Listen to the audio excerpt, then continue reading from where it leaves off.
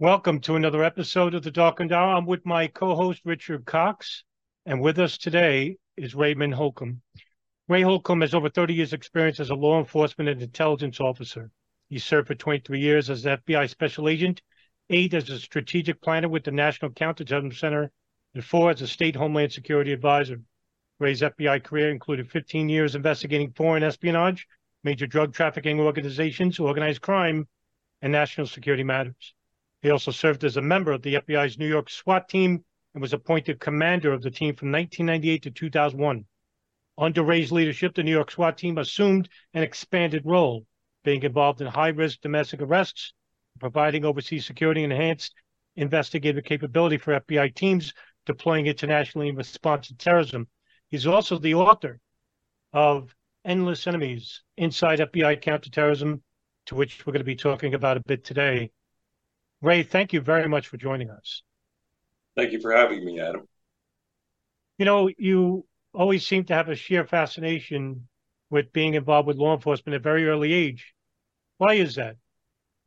I think I grew up at a time when there was a fervor, a patriotic fervor in the country. I'm talking about post World War II, post Korean War. The Cold War was at its height. We were taught in school that we were proud to be Americans, and that the greatest threat to our democracy was communism, and that's how we were all brought up. You made your ranks through a lot of the units within New York, and you began working under John O'Neill at the National Security Division. How did you become part of this unit, and what did it entail? Um,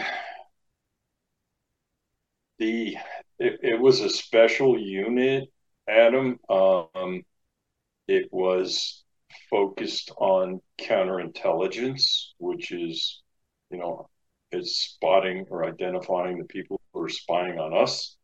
I was selected after working on a organized crime squad and a counter narcotics squad. I was sponsored by other agents on that unit, and I was chosen to be part of that unit, which was under the oversight of John O'Neill.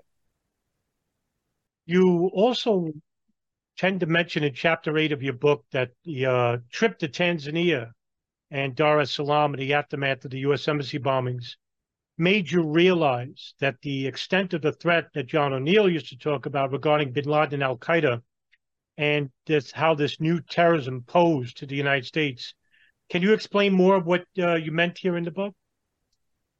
Well, my focus, like many in the FBI up until that point, had been organized crime, and that was a regional problem. Every region in the States had a problem with a particular crime family, and then Asian narcotics. By that I mean that there was a tremendous flow of heroin coming in from Unsa, Golden Triangle, through the former Commonwealth, was coming in through Canada down into the United States, and there was a significant influx of high quality heroin into North America. So we were focused on that. And at the same time, I guess it was 93 first World Trade Center bombing, and then you had the Treblinka plot, and then you had the bombings in East Africa, the embassy bombings in East Africa. That's when some of us, and it didn't take a whole lot of thinking, but some of us began to realize there was a foreign group that was dead serious about coming after the United States. But still, even after the embassy bombings, it wasn't until the attack on the USS Cole, that I think headquarters, Washington D.C. in general, realized that this was a very serious threat.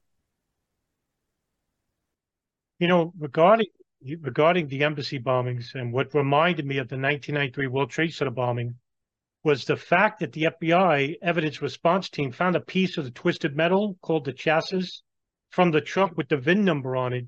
Can you talk more about this and what came from it? Yeah, I mean that's one of the things the FBI always did really well. Conducting a crime scene and collecting evidence. Our forensic teams are well trained in the forefront of the science, and they're dogged. Um, they were on the ground literally, within a day of those bombings, we had people on the ground and they were conducting a classic crime scene searches. I've been part of those. They're methodical. They require a lot of planning. They require a lot of patience. But the people who do that, that's primarily what they do. And some hundreds of meters out from the bomb, one of the agents, probably on his hands and knees, found this jagged piece of metal and noticed immediately that there was a VIN number or something that resembled a VIN number imprinted on the metal. Well, they took that VIN number, raised the VIN number, and very quickly they were able to track it down to a vehicle that had been imported into Africa from Southeast Asia. I can't recall the exact details. And then they tracked it down to the dealership in Africa that sold that vehicle, and they found the records that identified the purchaser. It was classic investigative effort. It was classic. It was just what the FBI and other police agencies do all the time. Okay, so fast forward to Yemen, which is you were sent to assist in the investigation with your security team regarding the USS Cole. However, you are actually met with a very hostile environment. Yemeni officials, sympathetic to al-Qaeda, yet unruly crowds who had a U.S. Yemeni ambassador in Barbara Bodine, who wanted to be a primary face of the latest news to Washington, was an instigator for John O'Neill. Yet you made some progress in the case by interviewing locals and finding key bits of evidence. Can you tell us more about your experience there in the case? Well, again, we worked that case with the Naval Criminal Investigative Service, and we developed a very close bond with some of their investigators. And we were dogged. Ali Soufan was one of our lead investigators. He's Muslim. He speaks Arabic, and he was very well received. And he had a great style. He was very well received, and he started to make progress. The ambassador Bodine, was clearly uncomfortable that she wasn't running the investigation, and there was some personality issues between her and John O'Neill, who deployed with the first team. He was on the ground. He was on the on-scene commander force and the first group that arrived there. And Ambassador Bodine and John O'Neill did not see eye to eye. John O'Neill was sent home. PNG John O'Neill said, you can't, persona non grata, send him back to the U.S. She tried to control our investigation. For instance, when we would be interviewing or interrogating suspects, we, of course, would allow a Yemeni officer, detective, investigator be present in the room. But Ambassador Bodine demanded that there also be State Department people in the room. We pushed back on that and said, no, if this goes to trial, your people are going to be witnesses, and they're going to have to come stateside, and they're going to have to testify in the trial as to what they heard and what they saw. Well, that didn't work. So eventually, the New York, the the people in charge of the New York division, John O'Neill being one of them, decided to shut down the investigation. We were making great progress. He said, we can't work under these circumstances, and he brought us all home. And it came to a stalemate. I mean, it was dead in the water at that moment because we couldn't function under State Department oversight. We couldn't do our job properly under State Department oversight. The main issue between Al Qaeda Communications Hub was the nexus between the hub and two of the 9/11 hijackers in Khalid al-Mihdhar and Nawaf al-Hazmi. Right. The CIA and NSA had known about these two, and they had traveled to a meeting in Kuala Lumpur, Malaysia. Mm-hmm. However, the FBI were not allowed to share this information to headquarters after seeing the cable that came in, which stated that they were coming to the United States and had dual U.S. visas. Right. Why do you think the CIA did not permit the FBI to share this pertinent information with you? Well, you can understand there has always been interagency tension, always been interagency rivalry. For the FBI has preeminence in criminal investigations inside the United States, and that's our domain, and that includes counterterrorism and counterintelligence investigations inside the United States. Now, if an American citizen or American property is somehow injured or overseas, the FBI still has the preeminent role in investigating that crime. The CIA and NSA, on the other hand, their primary mission is collecting intelligence, signal intelligence, human intelligence, whatever the fashion or the form, around the world. And they collect that intelligence and use it for various purposes. For one thing, they keep the President of the United States and the National Security Council abreast of worldwide threats and what's taking place. So we have these roles that oftentimes butt up against each other. And this was a classic situation where they were collecting intelligence on individuals, and they believed, this is what I've been told, they believed that once, again, correct me, who was the first to arrive in the U.S.? Khalid al-Mihdhar and Nawaf al-Hazmi. Yeah, well, Mihdhar, they believed they had him under surveillance from the get-go, and they believed once he was in the United States that they could approach him and recruit him. They knew he had connections to Al-Qaeda, obviously, because he met Al-Qaeda-linked individuals in Malaysia. So they were intending to approach him and recruit him once he was inside the United States. Well, the latest, just to follow up on that, and it proves your point, because the Canestrell document is from Donald Canestrell, as he's part of the Office of Military Commissions investigating Saudi involvement with the 9/11 attacks. And what he found from interviewing people at the Bin Laden issue station and congressional officials was that there was a coordinated effort by the CIA to withhold information from the FBI about these two men. And not only that, they were running an operation which would be deemed illegal along with Saudi intelligence in monitoring both of these men inside the United States.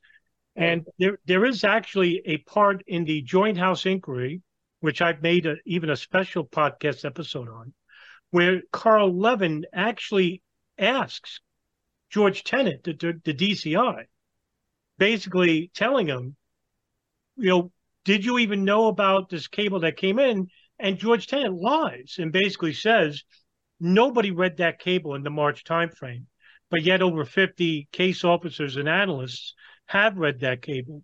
Mm-hmm. And of course, what we've just talked about is that this information was withheld because I've interviewed Mark Rossini from the FBI, and he basically said that, yes, that I was not allowed with Doug Miller not to share that information with FBI headquarters, or I would be arrested.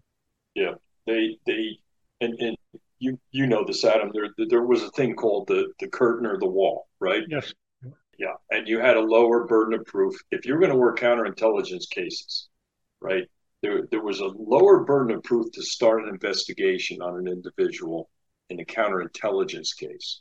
So if you had a clear suspicion, you were given certain warrants and authorities to eavesdrop or investigate individuals, including American citizens. And then on the other side of that wall, right, is your criminal side, where you have that higher burden of proof to open, probable cause beyond a reasonable doubt. You have to convince the court that you have probable cause to conduct these intrusions,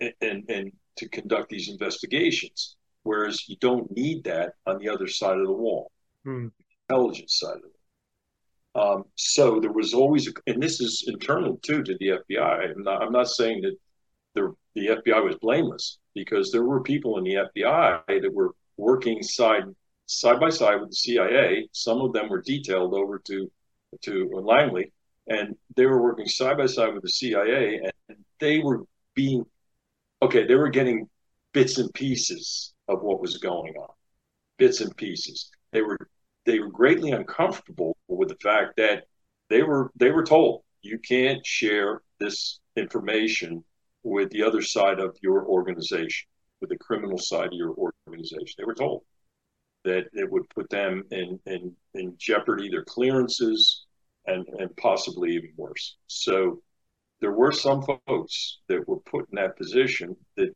were unable to share some, and they didn't get all the information. They were seeing bits and pieces, right?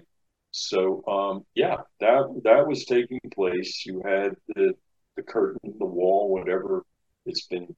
I would add here that I've read the 9/11 Commission report, and I think by and large, and I know a lot of people who testified in that report, I think by and large it's fairly accurate. I know a lot of people tend to, especially on the conspiracy side, tend to say that the report is false, but I would say it's an incomplete report, right? Only because it didn't add the NSA and the CIA's monitoring of the Yemen hub or the Able Danger program run by the Defense Intelligence Agency. Right. But I just want to make something clear with you, Ray. You were in Yemen when the 9/11 attacks were taking place. Yeah. So and at the same time, you're aware that there's an Al Qaeda communication sub. But I want to ask you, were you or the FBI even aware that the CIA and NSA were listening to the phone calls of the Al Qaeda communication sub beginning in '96? No. At least those in the FBI who I had a close relationship, including Ali Soufan and some of our top counterterrorism investigators. No, as far as I know, no, they were not aware. It just seems to be like it's tough for me. This is I know you were. I know that there's a wall and that there's like a sharing of information that is basically tentative. When Dan Cohen created the Alex Station, he basically wanted to have all the intelligence services basically, I don't know if it's naivety on his part, but basically working in conjunction with one another honestly. Right. But that wasn't the case right off the bat. Right. Whether it was Shoya's disposition toward O'Neill or vice versa, or a combination of both. But it seemed that there was this nexus, this small nexus of analysts that basically did not want to share all information with the FBI regarding Al Qaeda and Al Qaeda affiliates in Yemen for whatever reason. If they wanted to flip Al Midar and Al Hazmi, but look at the repercussions of what happened. Sure. And to me, Ray, this is the biggest. Like I'm very critical of NSA, CIA here, and mainly more so NSA because they seem to have been all but forgotten. But yet, even the CIA basically says, and it's coming from Shoya, that the NSA was the gold mine of information regarding Al Qaeda because at least they were monitoring Bin Laden's satellite phones. that began Yep. even in the early Yep. 90s. Mm-hmm. And of course, the Yemen hub since 96. I mean, that's a ton of information. Yep. It's hard to believe, isn't it, Adam? I remember the moment. I remember the moment in the Sana'a, the U.S. Embassy in Sana'a. I think it was within a day or two of the 9/11 attack. I remember the moment when Ali Soufan came out of the chief of station's office, and he had a look of shock on his face. And he walked up to me and he said, and I'm paraphrasing here because who can remember 22 years ago, right? Walked up to me with a look of shock on his face and he said, they've been listening. They've been listening for months and months. They knew that Al Qaeda individuals have been dispatched and traveled to the U.S. And this is the first Ali Soufan, our lead investigator, ever heard of this. The chief of station that day shared that information for the first time with the FBI. Why did they do it? Why did they even share it? Well, you think about it.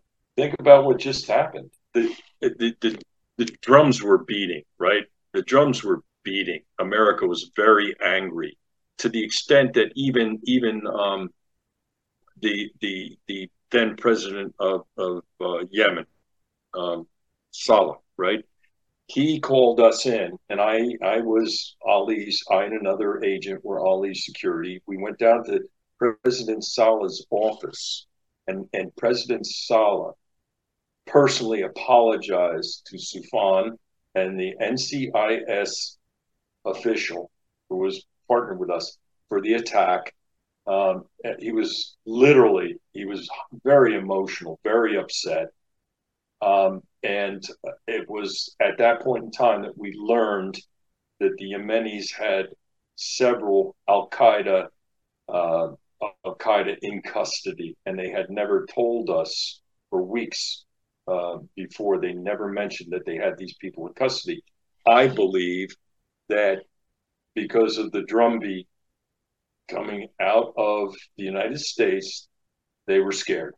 They were scared that they would somehow be linked to Al Qaeda. They were scared. By them, I mean the President Saleh and the Yemeni government. They were concerned that we were going to somehow blame them as accomplices with the attack. And at that point on, they couldn't have given us more assistance. From that moment on, they couldn't have cooperated with us more. You know, one thing I learned about the book too was that Ali Soufan had gotten a really good rapport with Ramzi bin al-Shibh when he was captured. Mm-hmm. But just like with Abu Zubaydah, again, the CIA managed to steer the FBI away from any further progress. Now, I'm going to ask for your opinion here. If the FBI had been allowed to had longer unfettered access to bin al-Shibh, and you had proper time to interrogate him, what do you think you could have gotten out of him that the CIA didn't? I wasn't privy to those. I wasn't in the room when all of those interviews. I won't call them interrogations. They weren't interrogations. Yeah, you weren't torturing it, right? No, Ali, his approach. I watched him in action with other subjects. His approach was to develop rapport, and he became almost like a father confessor to the subjects. He was Islamic.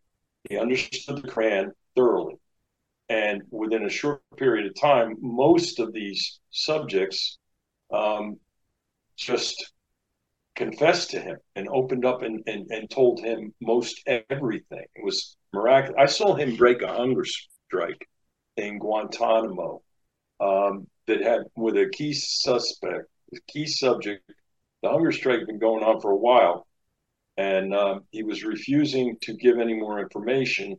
Within 24 hours, Ali Soufan had him talking like a fire hose. So, getting back to your question, I think President Salah was worried. He was scared. He was scared that they were going to be linked to the attack, and that there was going to be retribution worldwide, and that they were going to be part of. They were going to get punished. So they couldn't. From that point on, they were extremely cooperative. I know you're short on time. Richard, do you have any follow-up questions at all? No, you carry on, Adam. You're asking everything I would, so I'll just you carry on Okay. capturing the ship. So, well, Ray, as we wind down here, we're 22 years now past on the attacks, and we still haven't had a trial. Do you think we'll ever have a trial regarding the No, Guantanamo Five that are suspected of the attacks? no, never. I don't think so. Why We is it? did, hey, Adam, we did, from the FBI perspective, we did everything we could to handle those investigations, just like with every terrorism investigation. I alluded to this earlier. We tried to conduct every one of those investigations by the book, so that it was always on our mind that the way we asked the questions, the way we treated the suspect or the subject, the way we documented what that individual said would someday be brought into court in the United States, and it had to pass muster. So everything we did by with our judicial system in mind. Did it slow us down? Did it make us a little less effective than what some of the other organizations were doing? Maybe, possibly, yes. But everything we produced was viable in a U.S. court of law. Everything, and and that was our end game, and we were always about prosecuting these people back in the United States. And I told you, maybe I could allude to this in Tanzania, when the individual we were interviewing in conjunction with the Tanzanians, he had managed the safe house for the bombers, and after days and days and days of light interrogation, let's call it interviewing, he finally talked. He finally said he wanted to talk. He wanted to tell us everything he knew. So what did we do? My first job was to get on the phone and call John O'Neill in Washington, D.C. And what was I told? Get him a lawyer. I walked back into the room, right, with a handful of Tanzanian police, State Department police, CIA people, and I said, stop talking right now. Where can we get a counsel or an attorney for this individual? They looked at me in shock, and finally they said, wait, there's a law school downtown. They jumped in a car. This is a true story. They jump in this car, drive downtown, dragged a law school professor. Now, you understand that in Tanzania, they still follow the common law to some extent, similar jurisprudence as we do. They grabbed this professor out of the classroom. He's terrified because he doesn't know where he's being taken or what he's done. He still had his wig and his cloak when they dragged him into the one police plaza, as we called it in Tanzania. And he was scared. He didn't know why he was being. And he walked in the room. We said, "Sir, you're now the attorney for this subject." And he took the subject in the back room. They had a conversation for about an hour. He came back out and he said, "My client is prepared to give you a full statement," which he did. After that was over, we asked the attorney, how did that happen? How did you get him to cooperate so quickly? He said he'd rather spend his prison sentence in an American prison than a Tanzanian prison. My last question, Ray, history tends to repeat itself in some form. Right. Do you feel that a 9/11 style attack could happen in the future, and the worry would be that certain domestic intelligence services would not share information in the future? Do you think something like that could happen? You know what? I don't, Adam. I think that we've become such a in some regards, totally overly transparent society, right? Whether it's because of social media, the internet, whatever. It's really hard to keep a secret in the United States. I think that we are due, and it's coming, a 9/11 like attack. We're allowing hundreds, if not more, of potential terrorists into our southern border. You see what's going on in Israel right now. I think it's coming. There's no question about it. And I think our agencies are distracted. I think our key intelligence security agencies have been distracted for years now. There hasn't been a legitimate concern about international terrorism. They're more focused on concerns about domestic terrorism and other issues than they are about the Islamic extremist threat. But it's coming back. There's no question about it. But the intelligence agencies that should have been identifying this Hamas buildup in Gaza, maybe they did, maybe they didn't. But it looks to me like the Israelis were caught totally off guard. Why were these? We'll find out. I guess at some point we're going to learn how that happened. But I think our intelligence agencies and our security agencies are totally distracted. Whether that's intentional or not, I could only speculate. But I think they're focused on the wrong thing. Ray Holcomb, former FBI special agent and author of Endless Enemies Inside FBI Counterterrorism. I can't thank you enough for coming on the show today. Thank you so much. Thank you, Adam. I appreciate it. Thank you, Ray.